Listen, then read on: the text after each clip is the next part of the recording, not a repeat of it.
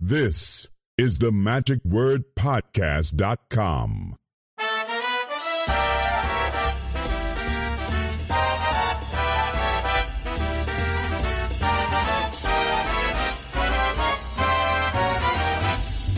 Hello, this is Scott Wells for the magicwordpodcast.com. And this week we have another great episode for you of someone from Costa Rica, actually. And speaking of people from around the world, I know people listen from Argentina to Zaire, everywhere around the world, and I thank all of you listeners for tuning in. And a matter of fact, I just recently got an email from Hector Ruiz, and he said, I hope this email finds you well. I'm emailing you just to thank you for your amazing podcast full of knowledge, fun, and entertainment. I'm currently performing on board the Royal Caribbean Symphony of the Seas. Every week I fly from Spain, where I reside, to Italy to join the ship for a couple nights and do my show. As soon as I check in, off I go to Cinque Terre, which is in Italy, to hike in the mountains while listening to your podcast and while enjoying the view. It's the most amazing combination, listening to incredible professionals in the field while enjoying nature. Thank you very much for the great content you create and for the world to enjoy. Have an amazing day, Hector. Well, thank you, Hector. That makes my heart sing. I appreciate hearing from listeners, and not just that you do listen, but how you listen and where you are when you're listening, whether you're on a hike, whether you're at the gym, whether you're on your commute each day, whatever you're doing and however you're listening. I'm always interested in hearing from you, and I'd like to give you a little shout out then also. If you'd like to leave something over on SpeakPipe, that's the best way perhaps to leave a recorded message, and I can play that back over on the podcast as well. Or if you want to send an email, please do that as well. First of all, you can leave the message on SpeakPipe by going to themagicwordpodcast.com, and there's a little icon there that you can click. You don't have to download an app or anything, and basically just leave like a 90-second message. Or you can send an email to me. That's scott@themagicwordpodcast.com. I'd love to hear from you the way that you hear from me. Well, this week, as I said, we've got a guest actually from Costa Rica, and his name is Diego Vargas. And when I was recently at the Magic Collectors Expo in Cleveland, Ohio, I had noticed Diego hanging out with some of the big boys, Lance Burton and Mike Caveney and some of the others, and et cetera. And then later saw him perform during the conference then as well. And Mike said, you need to talk to this guy. He'd make for a good episode. And in particular, he is involved with Magicians Without Borders. And this is a very good organization, one which I hope that you might consider. If you've got some financial wherewithal that you can make a donation, they would certainly appreciate it. And the link is on the podcast website, where you can find out more information about Magicians Without Borders. But the kinds of emotion that you will feel that he is going to convey in this episode is just powerful. It's palpable. It's something that I know will speak to your heart as it did mine. I'm so glad. So I thank Mike very much for the recommendation of talking with Diego about all of this. Wonderful gentleman, wonderful magician, performs the Magic Castle quite regularly, is very adept, that's skilled at sleight of hand, and also sleight of tongue. He is very good speaker. Even though that English is not his first language, it is one that he thinks in all the time, thinks in English. We talk about that then too. In fact, I'm going to step out of the way and let you hear what he has to say this week. Please welcome my guest, Mr. Diego Vargas, here on The Magic Word.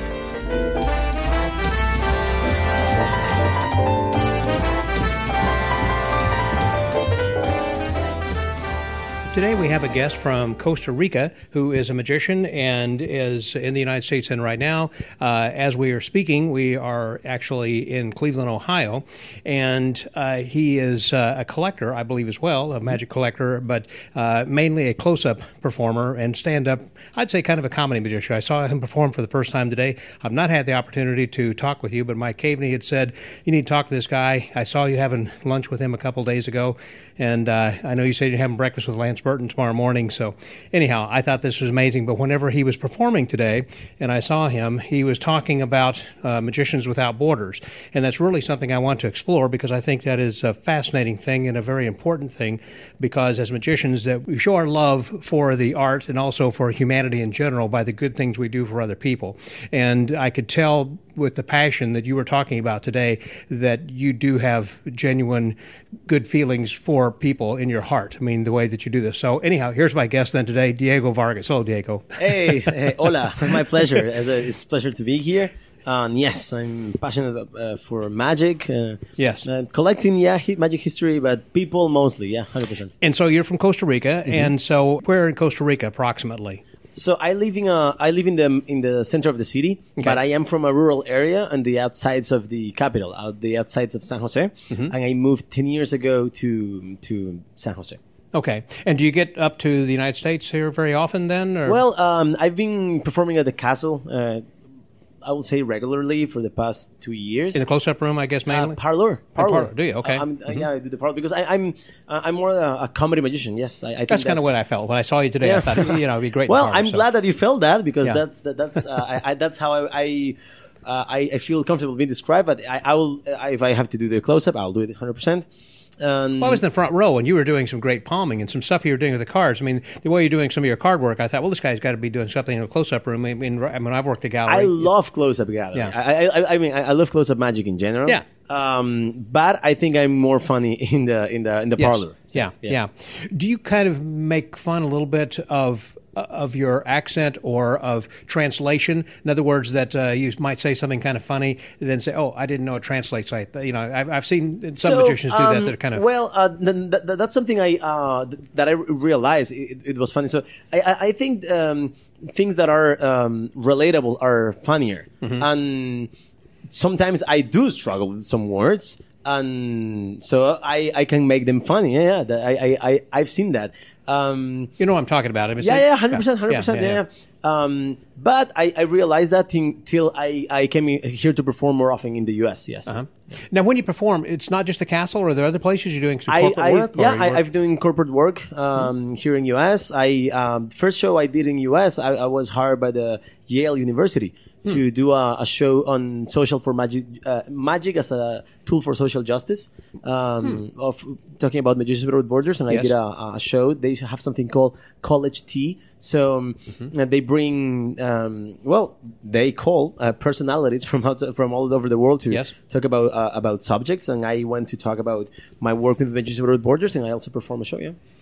And when you are also in learning English, obviously your English is perfect with just a little bit of an accent. But did you learn that, I guess, in Costa Rica, or did you come into the U.S.? Well, this is a fun fact. I'm a native English speaker. Okay. I don't remember learning English. I learned English. My mom taught me English when I was a little baby. So, of course, I'm not as fluent as I'm in Spanish because I don't talk it. I don't speak it that much. But I do have a couple of advantages. One is I do think in English, and I do think in Spanish. So I'm not translating while I'm talking. Right. But sometimes a joke comes into my head, and I am lacking words in English. That happens. I'm here saying I'm a native English speaker. I'm here lacking a lot of basic words. But but I do remember when I was 18 years old, I worked in a call center. Taking phone calls from US. And in that moment of life, I'll be speaking English 7 hours a day. And I remember I will be lacking words in Spanish. So I was in Costa Rica, and I will forget some Spanish words because that's funny. Because I will be 7 hours a day speaking English. English, sure. In the call center, yeah. So when you would go back to Costa Rica from America, where people are speaking English, that's what you're speaking primarily. You go down and you almost forget Spanish. That's kind of funny. Well, and but thanks to my mom, and I will be always thankful with my mom. I mean, for everything, but especially for this. She's the one that gave me the English, and without that, I wouldn't be able to do comedy in English. I don't know if you saw it today, but I do improvise comedy in English. Yes. Well, the way you were talking about different things that were happening around us. I mean, you were listening to the birds there and different things that you were saying. So, I like to do magic that I have it kind of autopilot, so I can be with the people and not thinking on the magic. Right. So that's I think people like when the performer is present. So I really like to be very, very present. If you are, the more present you are, the funnier you can be. I think, or more natural.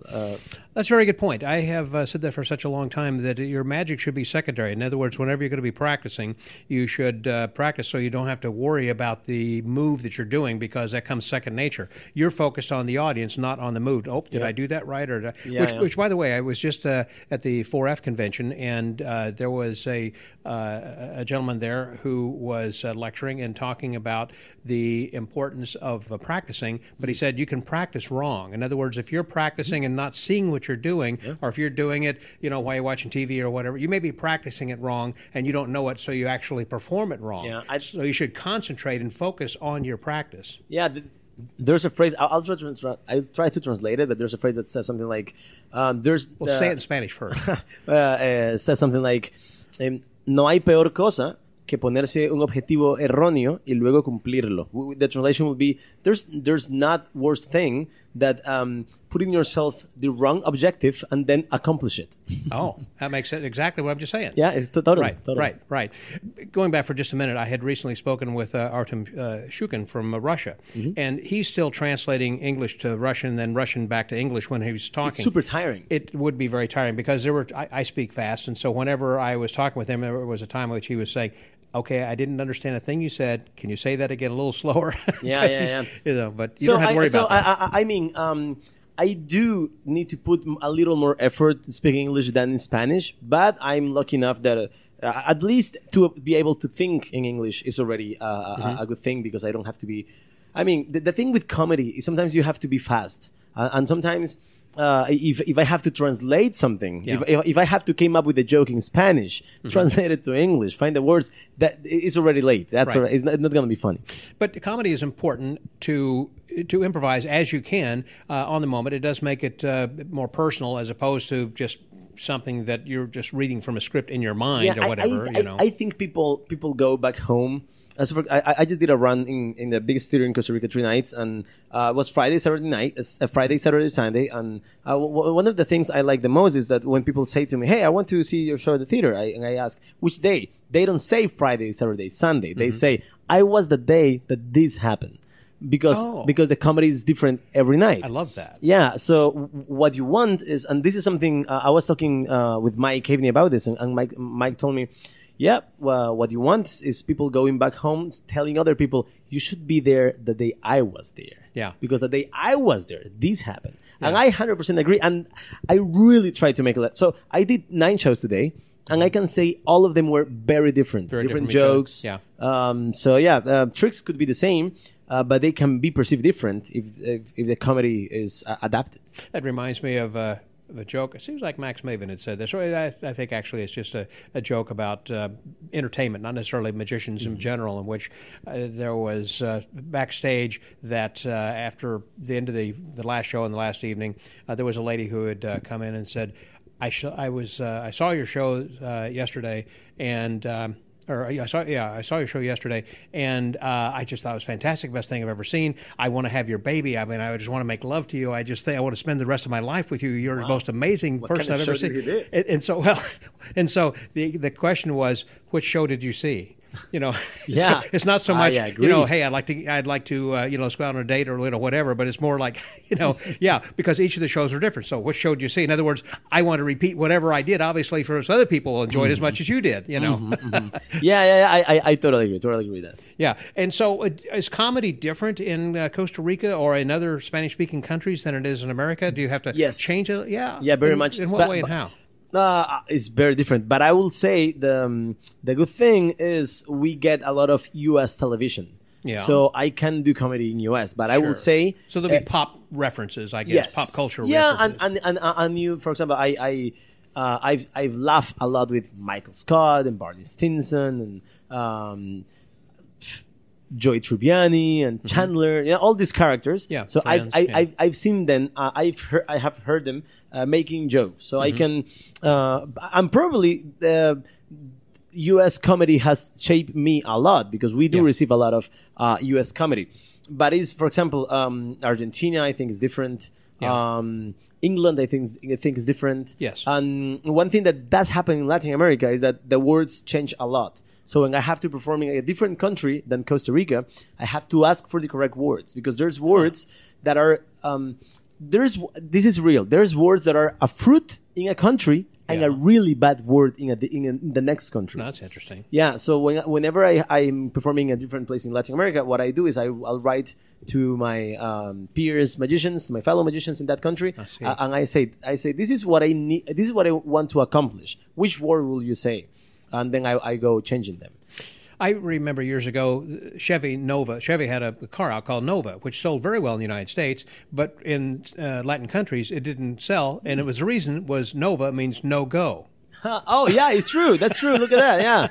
Yeah. And so it's like, I don't want to buy a car that's not going to go. Yeah, no. Can you tell me those cars that doesn't go? Yeah, I want 3. So they how many cars do I need of those so they can go? And I think fresca was another word. Fresca is in Costa Rica. Well, in Spanish is like fresh. It's fresh. Good. Yeah, okay, it is good.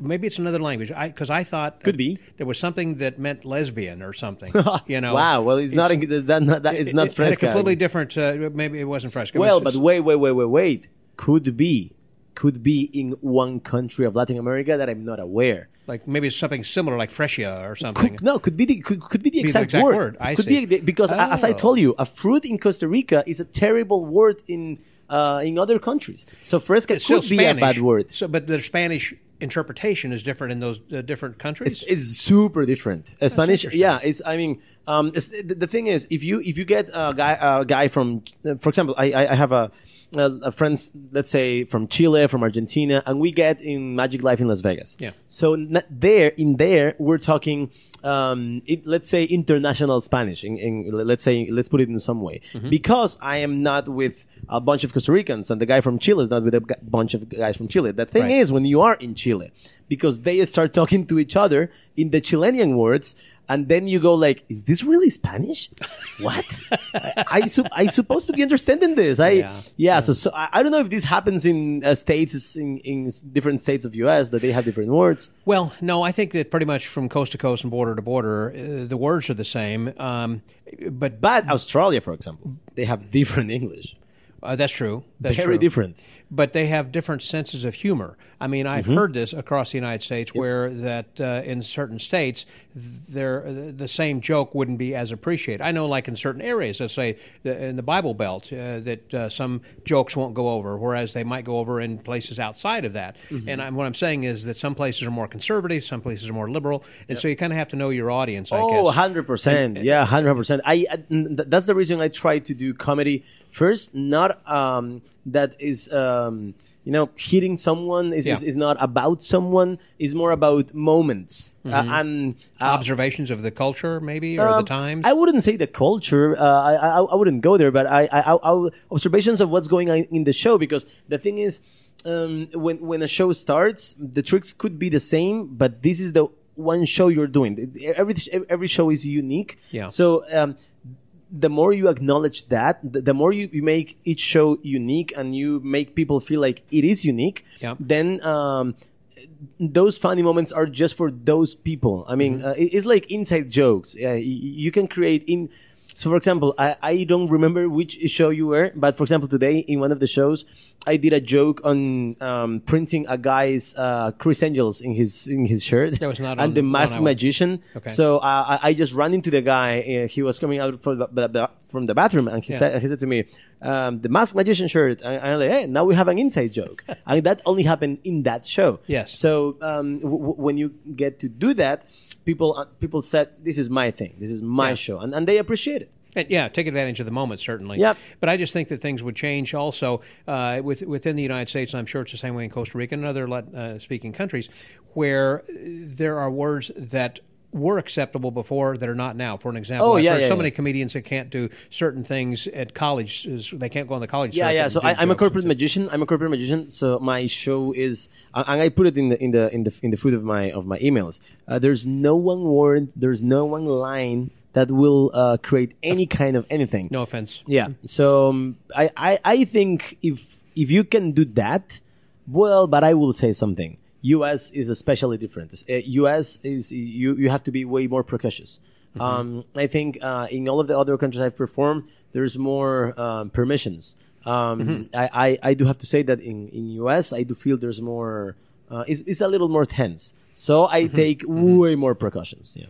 So you will err to the side of caution, I guess, and leave some things out in the U.S. that you would use in other countries. Because in other countries are not a thing. That's the thing. Yeah. In other countries, a lot of things are not offensive. No. Yeah. Like not at all. Well, but there are things here that you may have been doing for a long time, and then the next day, almost quite literally, it's no longer acceptable. It's like, you shouldn't be talking like that or say that word. It's like, I didn't know that was a bad word. So, my recommendation is just try not to say anything that is offensive. But how do you know? Correct, yeah. No, and here's the other thing. Anything can be offensive. Mm-hmm. I mean, anything. Well, that's true. If I do a joke about an apple, someone can say, "Hey, my grandpa used to grow apples." Yeah. And this is super offensive for my family. Well, yeah. But that's there's a moment where I just think, well, that's a little on you, and I cannot do anything for you in that case. Mm-hmm. Well, that's right. You know, everybody's going to be offended sometime, somewhere, if they go into it with that kind of an attitude, thinking, "Oh, well, I've heard this guy is offensive, and I want to hear it myself." I think, and this is something Juan Tamaris says. When I go on stage, I really want people to feel I want to be there, and I want to be there to make them happy, not to offend them, to say something that is going to be bad. So the first thing I do when I go on stage is I try to become their friend, which is something I actually like in life. I actually like in real life. So when people likes you, then you have 70% of the show. That's true. Won. Then you have to do good magic. And right from the very start, also, the best thing is try to get them on your side. If they like you, they're going to like everything else you do. Yeah. But that's the thing, like if you happen to put somebody down or you say something offensive or you have a heckler and you put that person down in a bad way, the whole audience turns against you. So you have to keep people on your side and be friendly. You have to put the people against the heckler, not against you. That's right. Until they say this guy should get out of here or something. Kind of. But do they have any hecklers more? Would you say in Costa Rica than they do here, or? So U.S. has a very good thing. I will say I love U.S. audiences because there's a show culture here. U.S. has a show culture. Yeah. So when you tell to people in U.S., a lot of people in U.S., because you can never talk in general, but I do feel that most of the people in U.S., when you say, "Hey, there's a show," people in U.S. go, "Oh, yay, there's a show," and they're already happy. Yeah. In Latin America, you say, "Hey, there's a show," and people say, let's see if you're any good." So that's now prove it. So that's something I really like about US because as you guys grow seeing shows, then you have a show culture. So there's more hecklers in Latin America, 100%. That's interesting because when people pay for a ticket here, they're expecting to see something good. They're not paying to see something that proves their points. Like, this guy's bad, he better be good. Correct. It's the opposite way of looking at things. But also, like in the corporate world in US, when you go to do a show, people didn't pay a ticket, but they still are having a good time. We're going to see a show. Right. In Latin America, which country is also super great to perform? Colombia. Colombians are the same. Okay. We're gonna see Diego. We don't know who Diego is, but yay, Diego. Because that's very Colombian. Could be in other countries, but Brazil. I've never performed in Brazil, but could be. I've seen it in Colombia, but I think the U.S. Audience is very. I will say is more educated in the show business. So I will say appreciate it more. But we're working on it. Yeah. So your preferred audience, you like to work more in the U.S. than elsewhere, or you would think about moving here full time? I haven't think about that. So I really like Costa Rica. That's your home. My grandma is there. My grandma is hilarious. It's hard to beat the girl is. Yeah, my grandma is super funny. It's hard to beat my grandma. That's funny. Yeah. So does she give you some material? Sometimes you kind of tell jokes about, "Oh, my grandma told me this," which is kind of funny, I think. I've never think about it. The thing is, my grandma is mean. She does jokes that I cannot tell in the stage. That's the thing. But she's hilarious. I don't think I have a favorite audience. I think any audience I can perform, that's going to be my favorite audience. Yeah. I say it from the heart. Yeah, that's a good way of looking at things. Every audience is your favorite audience. Yeah. Because the thing is, when I was a kid, I really wanted to become a magician. If I was a kid, and someone come to me and they say, "Hey, Diego, you're gonna become a magician. Yeah. Which audience do you want?" I'll say, "Give me anyone. I just want to be a magician. Yeah, put me I don't out there." care. Yeah, put me out there. Yeah, I'll do it." But you naturally gravitated more towards the parlor and stand-up as opposed to stage. And I was going to say, so the big illusions and things never really impressed you? I mean, I'm sure you admired them, but you didn't want to be an illusionist. Well, I did a levitation. I also play guitar, so I did a levitation playing guitar, which was a Tina Leonard idea. It went beautiful, I think. And I do like illusions. The thing is, in Costa Rica, I do in theater. In a theater, I do one show a year.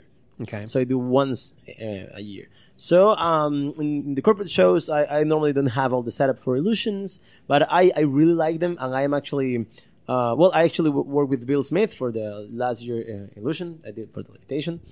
I think I want to do a different one this year, but let's see. I love magic in general. The one magic I don't like is the one that is not funny. But for me, I love seeing mentalism. Could be, but mentalism can be funny as well. Usually, it's pretty most serious. of the time is not. That is true. But when I say my favorite kind of magic is for me to perform, for me to see, I like to see any kind of magic. For me to perform, the one. Oh, do you know which magic I don't like that much to perform? I'm not. I don't see myself as a dove guy or animals, but I love seeing dove acts. I love Alex Boy's act is amazing. Alex is great. Yeah, Alex is great. I love Lance Burton. So I love seeing dove acts, but I will never see myself doing it. I was just talking with someone at dinner this evening about whether animals acts in general, about particularly in the U.S. Again, going back to the fact that it seems like there are more and more things that you can't do, and one of them is working with animals. Of course, they got rid of the circuses a long time ago because of elephants, and then I don't know anyone who's really working with lions and tigers. I mean, it used to be, of course, Siegfried and Roy, but that's a long time ago. Then they had, after the that incident with Roy, but also I know Rick Thomas and Gary Carson, and so many people have worked with them, but have no longer do that. So there are not really any magicians I know who are working with big cats, and for that matter, not a lot who are even working with doves, because I think of animal rights activists who are saying we don't think you should be working with any kind of animals. Well, but this is long. This has been happening for a long time ago. There's a letter. Who was it Carter? I don't remember. Well, this is in one of Mike's books. And there's a letter from the house.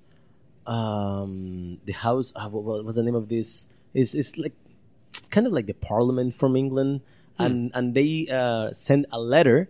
To this is a fun story. They sent a letter to this magician. I'm forgetting the name of the magician. I'm sorry, Mike. Was he in the US or the UK? UK. I think could be a US magician that was in the UK. Could be. But they say please don't do the dove act. We're talking beginning of the century, and he says I can prove nothing happens, and then he goes and he does the trick where he kills the bird, but he does a bird change. Yeah, and he make them think is everything okay, and so they let him do the trick. So this has been happening for a long time ago. I've heard that story. Yeah, so I do believe animals should be treated right, and it's okay to question some things. But if the animal is okay, then it's okay. Right. Well, speaking of rights, I wanted to also kind of talk about the Magicians Without Borders and moving into that, because there are certain rights that people have who are in prison, and one of them, I guess, is to be entertained. And you go in and provide that as well. And you were telling some great stories today, because after you were finished, it's kind of, okay, we got a little bit more time before we actually go through the rest of this tour and everything. And it really had some interesting things that you were talking about there, which is what prompted me really to want to chat with you a lot more about this. Now, Magicians Without Borders has been around for a while, and you must have gotten involved with this through someone else who had told you about this, I guess. So the story goes long ago. I became a magician. I started performing in 2008, but all my life I've been very social work orientated since before I became a magician.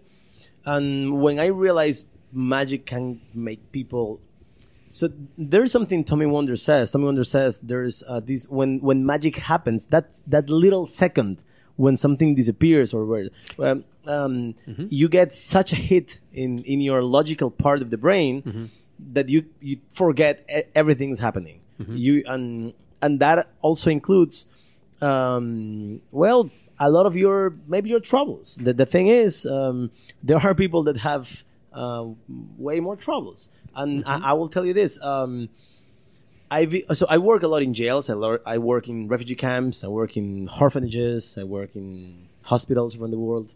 But jails is something that I do a lot. And a couple of years ago, the psychologist of one of the jails, he told me, the first time I got to see you perform in the jail was the first time in my life that I saw these guys like they were not in jail. They felt like they were out in the real world. Yeah, which was something I was not expecting to hear.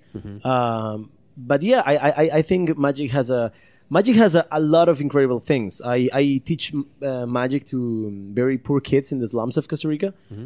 Also, Carlos Lopez does it in Colombia. Mario Sierra does it in El Salvador, and some other friends does it in Brazil, India. And of course, Tom Berner, who is the founder, and Carlos Lopez is now the director of the NGO. But there's a lot of things. These kids are being told they cannot go to college. These kids are being told they cannot even finish high school. They're going to stay in poverty forever. Yeah, because the thing is, they are from very poor families, so they are gonna most likely need to go to work in their high school years. So they're gonna drop out high school. Yeah, and I think they've been told a lot of impossibilities through their childhood. Yes, when someone you can't. Yes, and then someone comes out and says, "Hey, I'm gonna make this thing disappear." And they say, no, that's impossible. And you do it. And you start breaking down their barriers, mental barriers. I think it's very powerful for them to see that impossible things are actually possible, especially for them. I do say in my shows, magic is the universal language, and I do believe that. But at some point, there is a little gap between kids in the slums. Because they grow up in the jungle law, we call in Spanish. What's it called in Spanish? La ley de la jungla. The law of the jungle. Right. Is that the same? Is the same? Yeah, it is. Oh, yeah. So sometimes these kids, they think you want to make them look like a fool, which I'm not. So a lot of times this is the one thing I think will be a little different in social context, magic related, because I do the same tricks I perform in the Magic Castle. I do them in a jail. I do them in a refugee camp. I do the same tricks. But with kids in the slum, sometimes you have to earn them, because they don't want to look like fools, and you have to they're like, no, you're cheating. No, some of them I imagine are gang kids also, and they don't want to be showing up. Yeah. I 100%. So you have to win them. So you have to win them, and Do you teach them tricks then? No, because they want to learn them.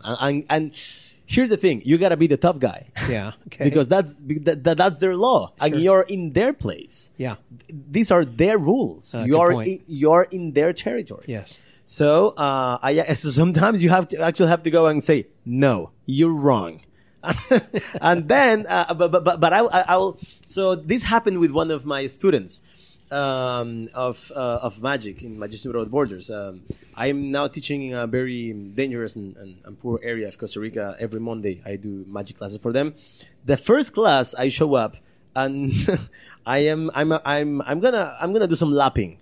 So I need that chair of the table, and I sit there. I stand out. I go and I write something on the board, and one kid shows up in the class, and he sits there. So I go and I say, hey, buddy, I need this chair. And he goes, no, this is my chair. So I go, I kind of need a chair because I'm going to do some things here. And he goes, well, you can look for a different chair. This is my chair. And in that moment, I realized that I have to be tough. Pick your battles. Yeah. And say, no, I'm sorry. You have to move. Yeah. I'm the teacher. You're not. Yeah. If you don't want to be here, you can leave the class. but this is my chair. Yeah. And so he goes mad. He sits in the different chair, and then I start doing magic. Yeah. And then this kid's face starts changing. Yeah. End of the class, the kid is hugging me. Yeah. And he's now happy, and he's a great student. Yeah. You could just see the transition. Absolutely. But you had to be hard, as I said, to begin with. You know? Yeah. And I also have to pretend I am not seeing the transition. Uh-huh. I also have to pretend. So I'm doing the magic. I'm seeing this kid's face changing. Yes. But I have to pretend I'm not. So I keep doing magic and magic. I'm throwing hard. And then he became a friend. And so. What about the props and things? In other words, I assume that you're teaching cards and coins, sponge balls and things? Or we actually have a lot of help with of friends. And if someone here want to help as well and want to ship something to Costa Rica for the kids, you can totally do it. You can also ship, if you ship it to Costa Rica, I will also send some things to Colombia and El Salvador and other places. What is your email? How do they get in contact with you? Well, I think one of the easiest way will be to go to magicianswithoutborders.org. Okay. That mail is probably going to be seen by Carlos, but I think that's the best thing because Carlos is the you make sure it gets the to the guy right place. for this. Yes. Yeah. Okay.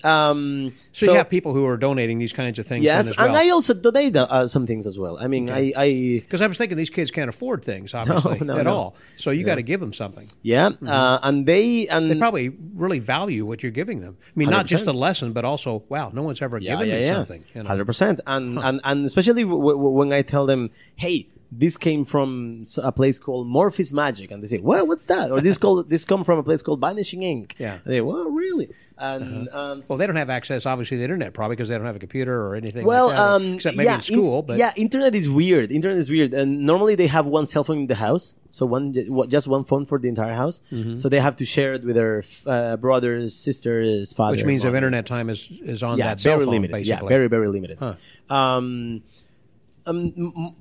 As the years pass by, it's get more normal. Okay. But yes, it's still a weird thing. So during the pandemic, it was crazy because we couldn't do classes because I said, hey, can you download Zoom? Yeah, we don't have space for that. Wow. Yeah, the cell phone is busy that hour. My sister's got that or something. Yeah, we do live in a moment where we feel internet is very out there, and it's not.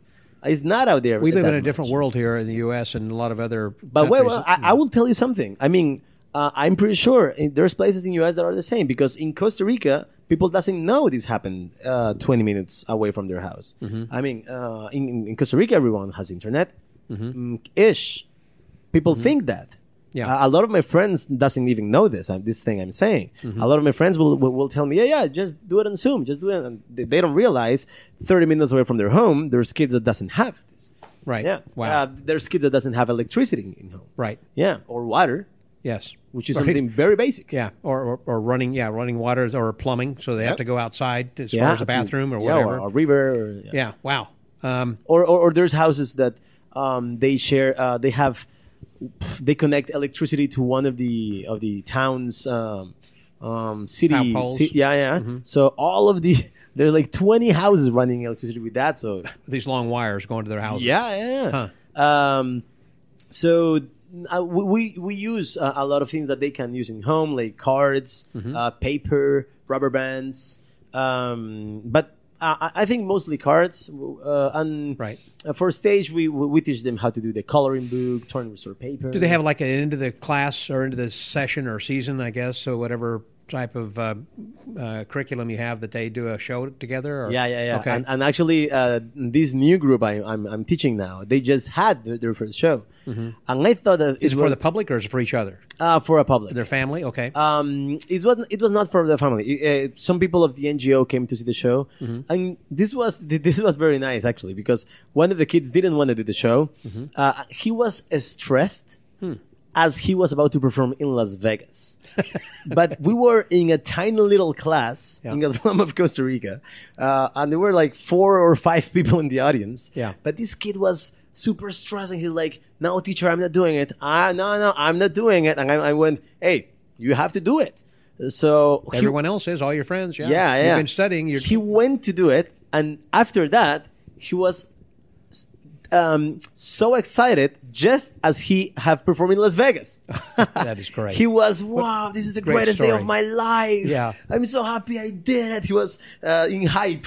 Yeah. And And you had really kind of pushed him into doing that too. Yeah, well, That has to make you feel good. Yeah, very much. Yeah, very much. I do believe that's one of the true powers of magic, because there's one cool thing on magic in these fields, and is if you go to one of these poor areas and you teach them one trick, then these few kids, they know something nobody else knows, Right. and they feel special. Sure, and they are. They think, wow, I know something that the president of Costa Rica doesn't know. Hey, actually something that the president of the U.S. doesn't know. That's true. Right? That's right. Yeah, so they feel very special. It empowers them heavily. That's amazing. Now, what about in prisons? Because that's a different mindset. You had said something earlier today after your show when we were having About that hope? Discussion about hope. Yes. Yeah. So yeah, I do remember we were talking about it in the show. So yeah, what I said is that I don't know how we get there, but so prisons are one of my favorite places to perform, and the reason that is because it's the only place I've been yet that I haven't feel any hope. So if I go to a hospital, I've been in hospitals in India, Colombia, Costa Rica, El Salvador, and there's always hope. There's always hope. That they're going to get better. Yeah. And get out of the hospital. Yes. Right. So there's a lot of emotions. There's kids crying. I have many stories in hospitals. I just performing in the one cancer hospital in India. It was crazy. You have to walk on, trying to not to step on people. Wow. No kidding. On the floor, just everywhere. Yeah, everywhere. There's one hospital Only one in hospital? Yeah, for 1 billion people, 1.4 billion people. Yeah. So these people have been on a train for 28 hours. I think I've just recently heard that India is about to surpass China. Already did. Oh my gosh. Yeah, already did.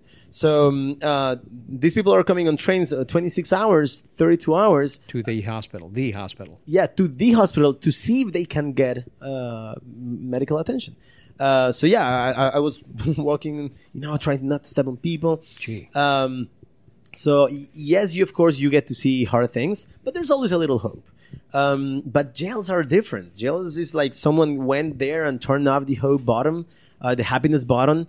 What I always say is when I go to perform in, let's say, a company or a hospital or I don't know, there's always certain level of happiness. And you can take that and go it and bring it and raise it. Yeah. But in a jail, there's none. It's like zero. Wow. So when you start performing, you really feel the energy. You really feel how things starts changing. It's very weird. Because it starts from ground zero to begin with. And you kind of Feel that swell. Yeah, and you get super high the energy, and you get see these guys, super tough guys, crying and laughing hard. And they this is something I've only been told in a jail. This is about to say, and several times actually. So I'm a comedy magician, so sometimes after the show, someone will come and say, "Hey, I haven't been laughing like this in years." And in jails, people tell me, I haven't been. I'm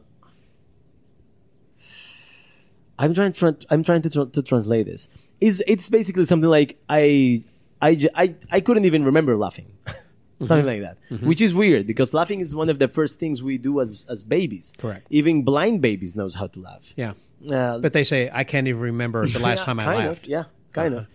So that's something that I think is special in these places. There's this story that Tom Berner, the founder of Magicians Without Borders, told me once, and he said he has this beautiful practice. He carries some pictures of places he performed. So he told me, choose a picture, and I said this one. I said, I'll tell you a story of this picture. And he told me he was performing in, I think Iran could be, in a refugee camp. Refugee camps are very hard because there's people that are born and they die there. It's a different world. Absolutely, refugee camps are a different thing.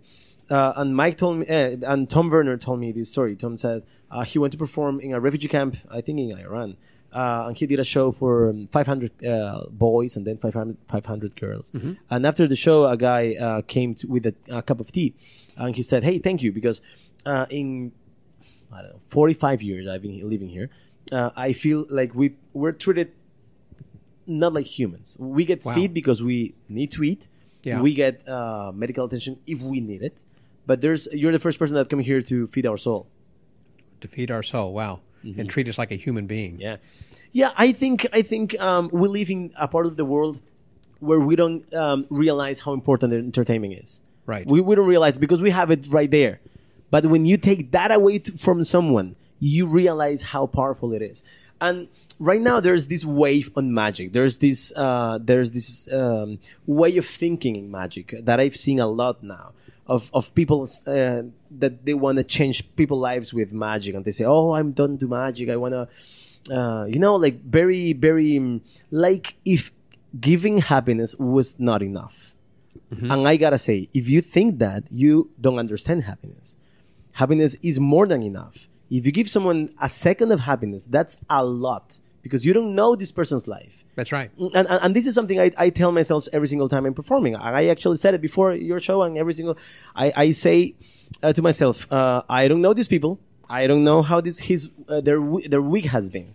I don't know how their year has been. But I have these minutes, this hour, moment in time to give them happiness. I'll do my best. I'll do my best because I don't know the background, and we're all carrying something.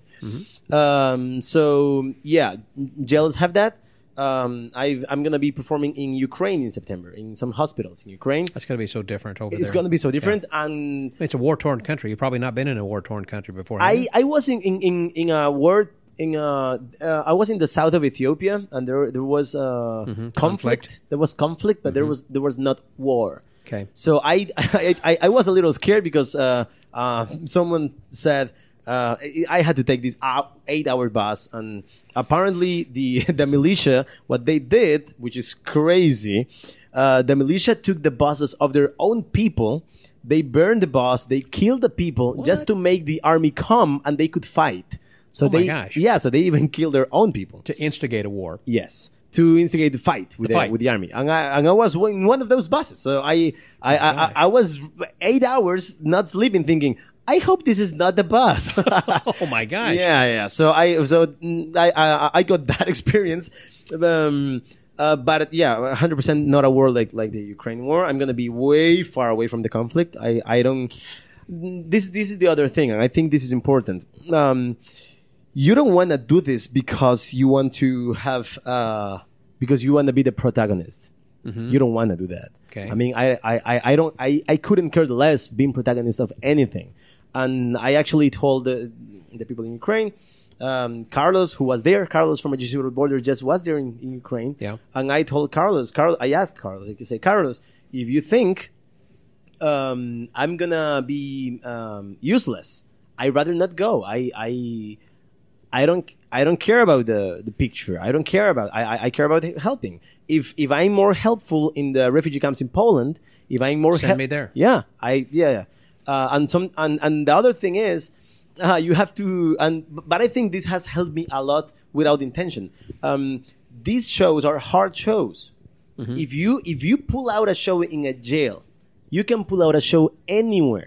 Doesn't matter where. These are tough shows. Do they also, when you go into jail, do they tell you what? I mean, do you have to run the script by the warden or somebody? Or not the script. They I cannot bring knives. Yeah, talk about that, about the cards. I know they have playing cards. They don't have playing cards. You count them when you go in and out. Yeah, they count the cards when I go in. They count the card when I go out.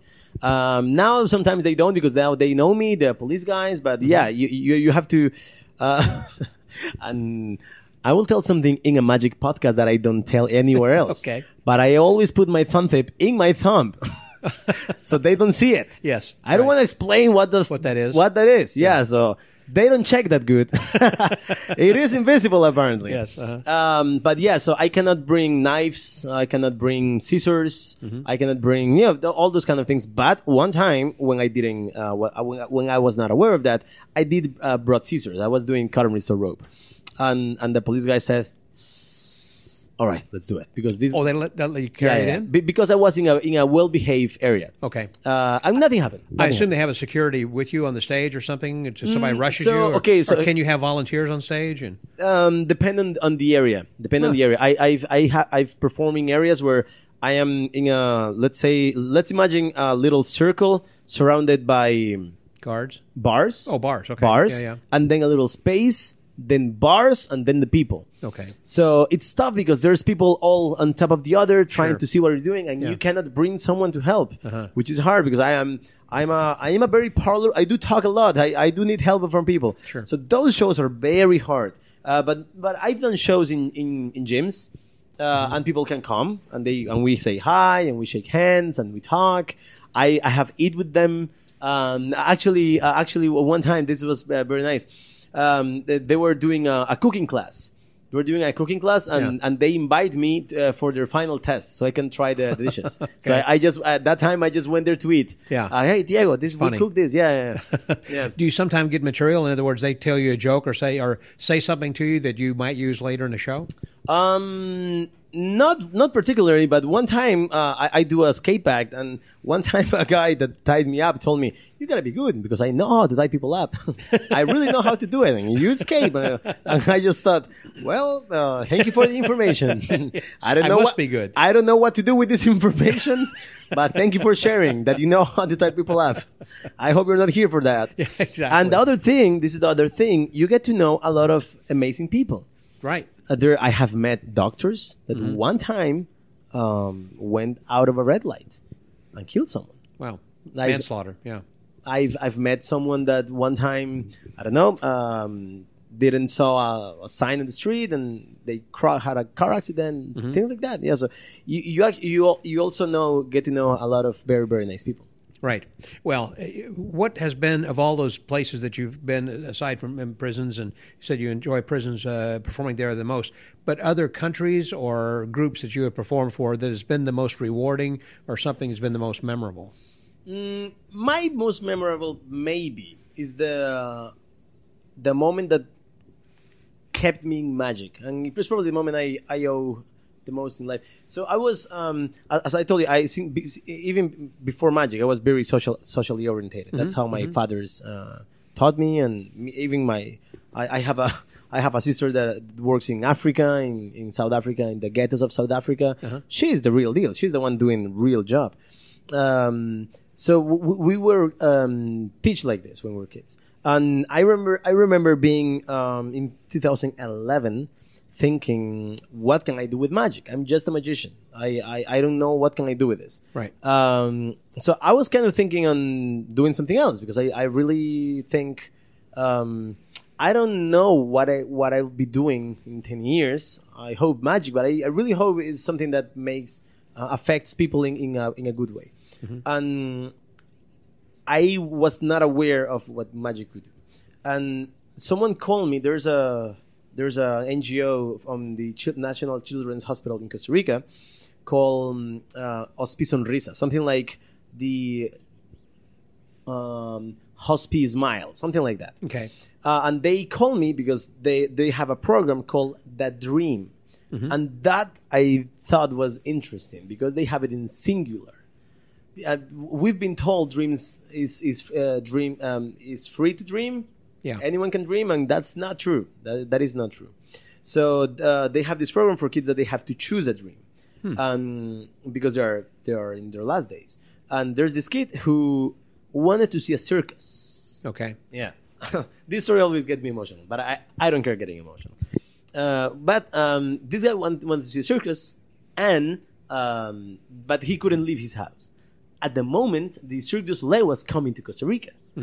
But he couldn't leave his house. So they said, we need to bring a circus. Oh, my. Yeah. And I thought, well, there's normally not... Magicians are not normally in circus. Circus people, right? Yeah. But I'll go. So there was a juggler. It was me. What else was there? Clown, maybe? Yeah, clown who would do balloons. Yeah. And doctors dressed as clowns. Okay. So we went to do a show there. And I really believe that was the show that kept me in magic because it changed my life forever.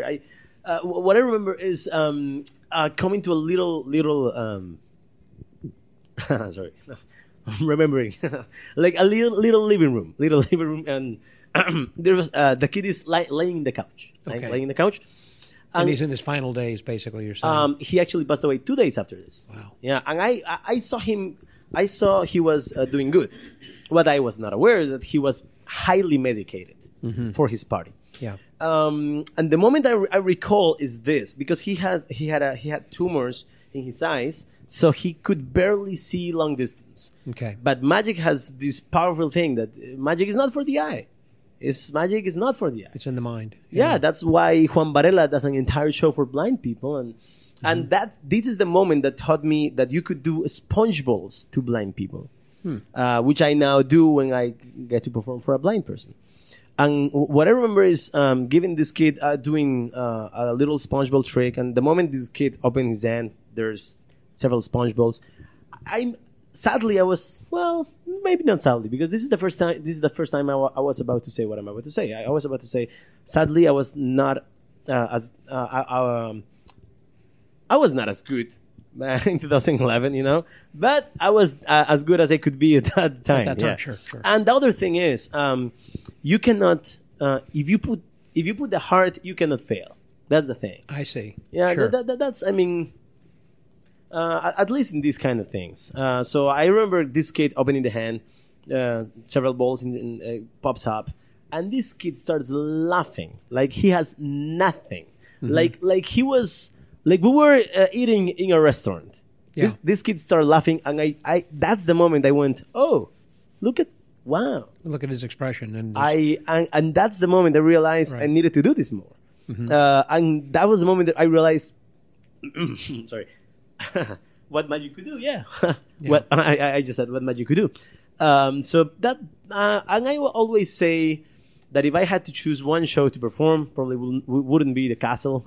Probably wouldn't be a lot of great things I've been having the opportunity to perform. It'd be for people like that. Probably will be that one. It probably will be that specific show. But yeah, wow. That's the show that kept me in magic. And what happened after that was that I told to the people from the hospital, hey, I want to do this more. And I started doing it more, and I started going to jails. A couple of months later, a guy from Clowns Without Borders comes to my college. I was studying advertisement, and he tells me about Magicians Without Borders. I send a message to Tom Berner. He never replied. Years later, I find out he doesn't even check his Facebook. Okay. So years later, I met a guy that met a guy from Magicians Without Borders. Yeah.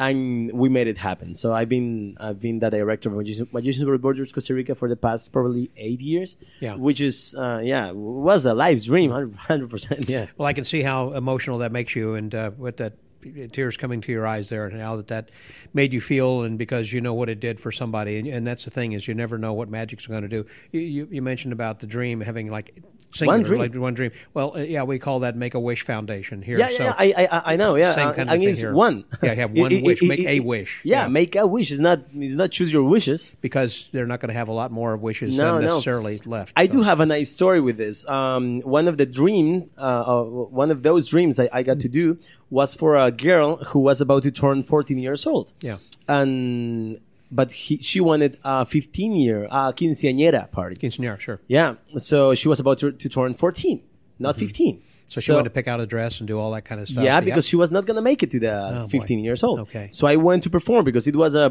princess party. And someone said, a princess party needs a magician. And I said, I'm the magician. I'm already there. Her name, Crystal. I went, I did the show. And because of my experience in the past was this kid from the south of Costa Rica who passed away 2 days after that. Mm-hmm. This is the other thing. You don't do questions. I mean, you're not there to. I mean, you're there just to serve you, and that's the reason those shows are hard. Normally, sound tech is not good. Yes. Normally, lighting is not good, and it's not the. It's not like going to a theater or a corporate setup where you can ask everything. That's the reason social shows and these kind of shows will give you a lot of experience. If you pull these shows off, you can pull anything. Good point. All of the others are easy. I mean, I cannot think in a hard show after a jail. I mean, those are the hard ones. If you've done that, you can do anything. 100%. I see what you're saying. And and then this happened, which was very nice. Probably 6 years later, I got a call from that girl. She's still alive. and she wants to meet with me. And I went to her home, and we play, I think, Wii. She had a Wii, and she's still alive till today. That's great news. Yeah. Wow. She's very sick. Yes. She's in a wheelchair. But you helped her through a very difficult time, and she didn't think. A lot of people did 100%. But that was a nice thing, because for me it was like, what is she alive? What? Yeah. But I know when I go to a hospital, I know that some people that's going to be their last show. Yeah. So I better do it good. Yeah, you better be good. I better be good. Yeah, that was my thought. Well, this has been amazing. I think it's very inspirational what you've been sharing here in the stories and everything, and about your path, about how that you've come to give what you have, and still at a young age. Are you 27, 8? What do you? Thank you. No, I'm 31. 31. Okay. Yeah, you're a young man. Been doing magic since I'm 17. Yes, and so many more years ahead of you to spread joy and love to the rest of the world, and for people who really need it, and particularly those. Again, not just in other foreign countries, but even across the U.S. and places that are in need. So thank you. I do encourage magicians to try to, I don't know, look for their local hospital, local orphanage. And this is a fair recommendation. Do not romanticize. I mean, because this is something that happens a lot. People normally romanticize this a lot. It's like, oh, I'm going to help. And when you get there, sometimes people doesn't want to see the show. Right. Sometimes, I mean, a kid with a chemo, a kid in chemo, right. I cannot blame him because he doesn't want to see anyone.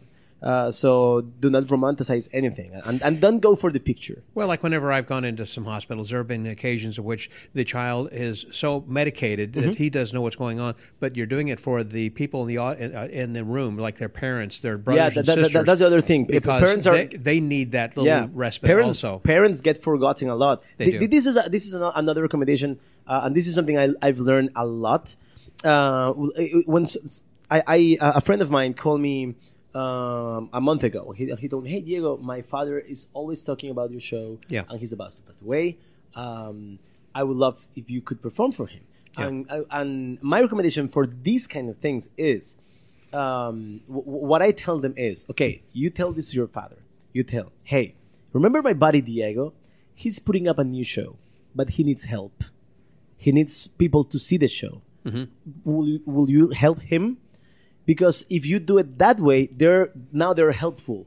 Now they are doing something good. Yes. It's not because the worst thing you can do is perform for them because they are, with a disease, in poor health. Yeah, that only reminds them that they are not in good health. Right. So what I do when I go to children's hospitals or something like that is I actually kind of don't perform for the kids. I perform for their parents, but I let the kids to see. Yes. I don't make them feel important because they're sick. They're just there. Everyone is the same important. Yeah. The nurse, the mom, the father, the kid, everyone. It's almost like I don't care you're sick. And it's okay for them to be treated normally. It's actually very good. So that's a piece of advice. If someone wants to talk more about this, I'm always happy to talk. My Instagram is Diego Vargas, V as in vowel, ARGAS, CR as Costa Rica. And I'll be always be happy to talk. There you go. That's how to find it. Well, the name of my podcast is called The Magic Word. I'm always curious to find out what is it that's important to you. You've had so many things that are here. What is that makes you go? It's not just a word, but what is your phrase? What is it that is important? For me? I truly wake up thinking, making people happy. Okay. Yeah. And just make people happy. Yeah. See, since I don't know why. Since I'm a kid, I'm just like that, and I grew up and thinking that it's okay to be like that, and I don't care what people think. It does sound romantic. It sounds cliche, but I really don't care. It's how I think. That's great. Diego, thank you very much. It's been a pleasure to meet you, actually, and spend a little bit of time and to hear about your philosophy and everything and what you've been doing to make this world a happier place. So thank you. Yeah, thanks to you. Thanks to you, and thanks to everyone that have been listening, sincerely. So for the Magic Word Podcast, that was Diego Vargas. This is Scotty out.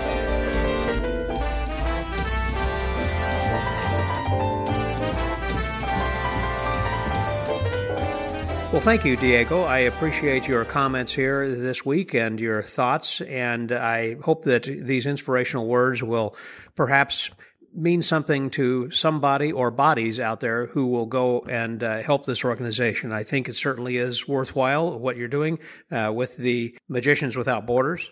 But I do want to correct one small thing, which really is fairly important, and that is that during this conversation, Diego had suggested that you go and visit magicianswithoutborders.org. Actually, it is magicianswithoutborders.com. So please go to magicianswithoutborders.com for more information and also to see how that you can connect with them and donate or do whatever that you wish. And perhaps they might be looking for some people also to help in different areas of the world.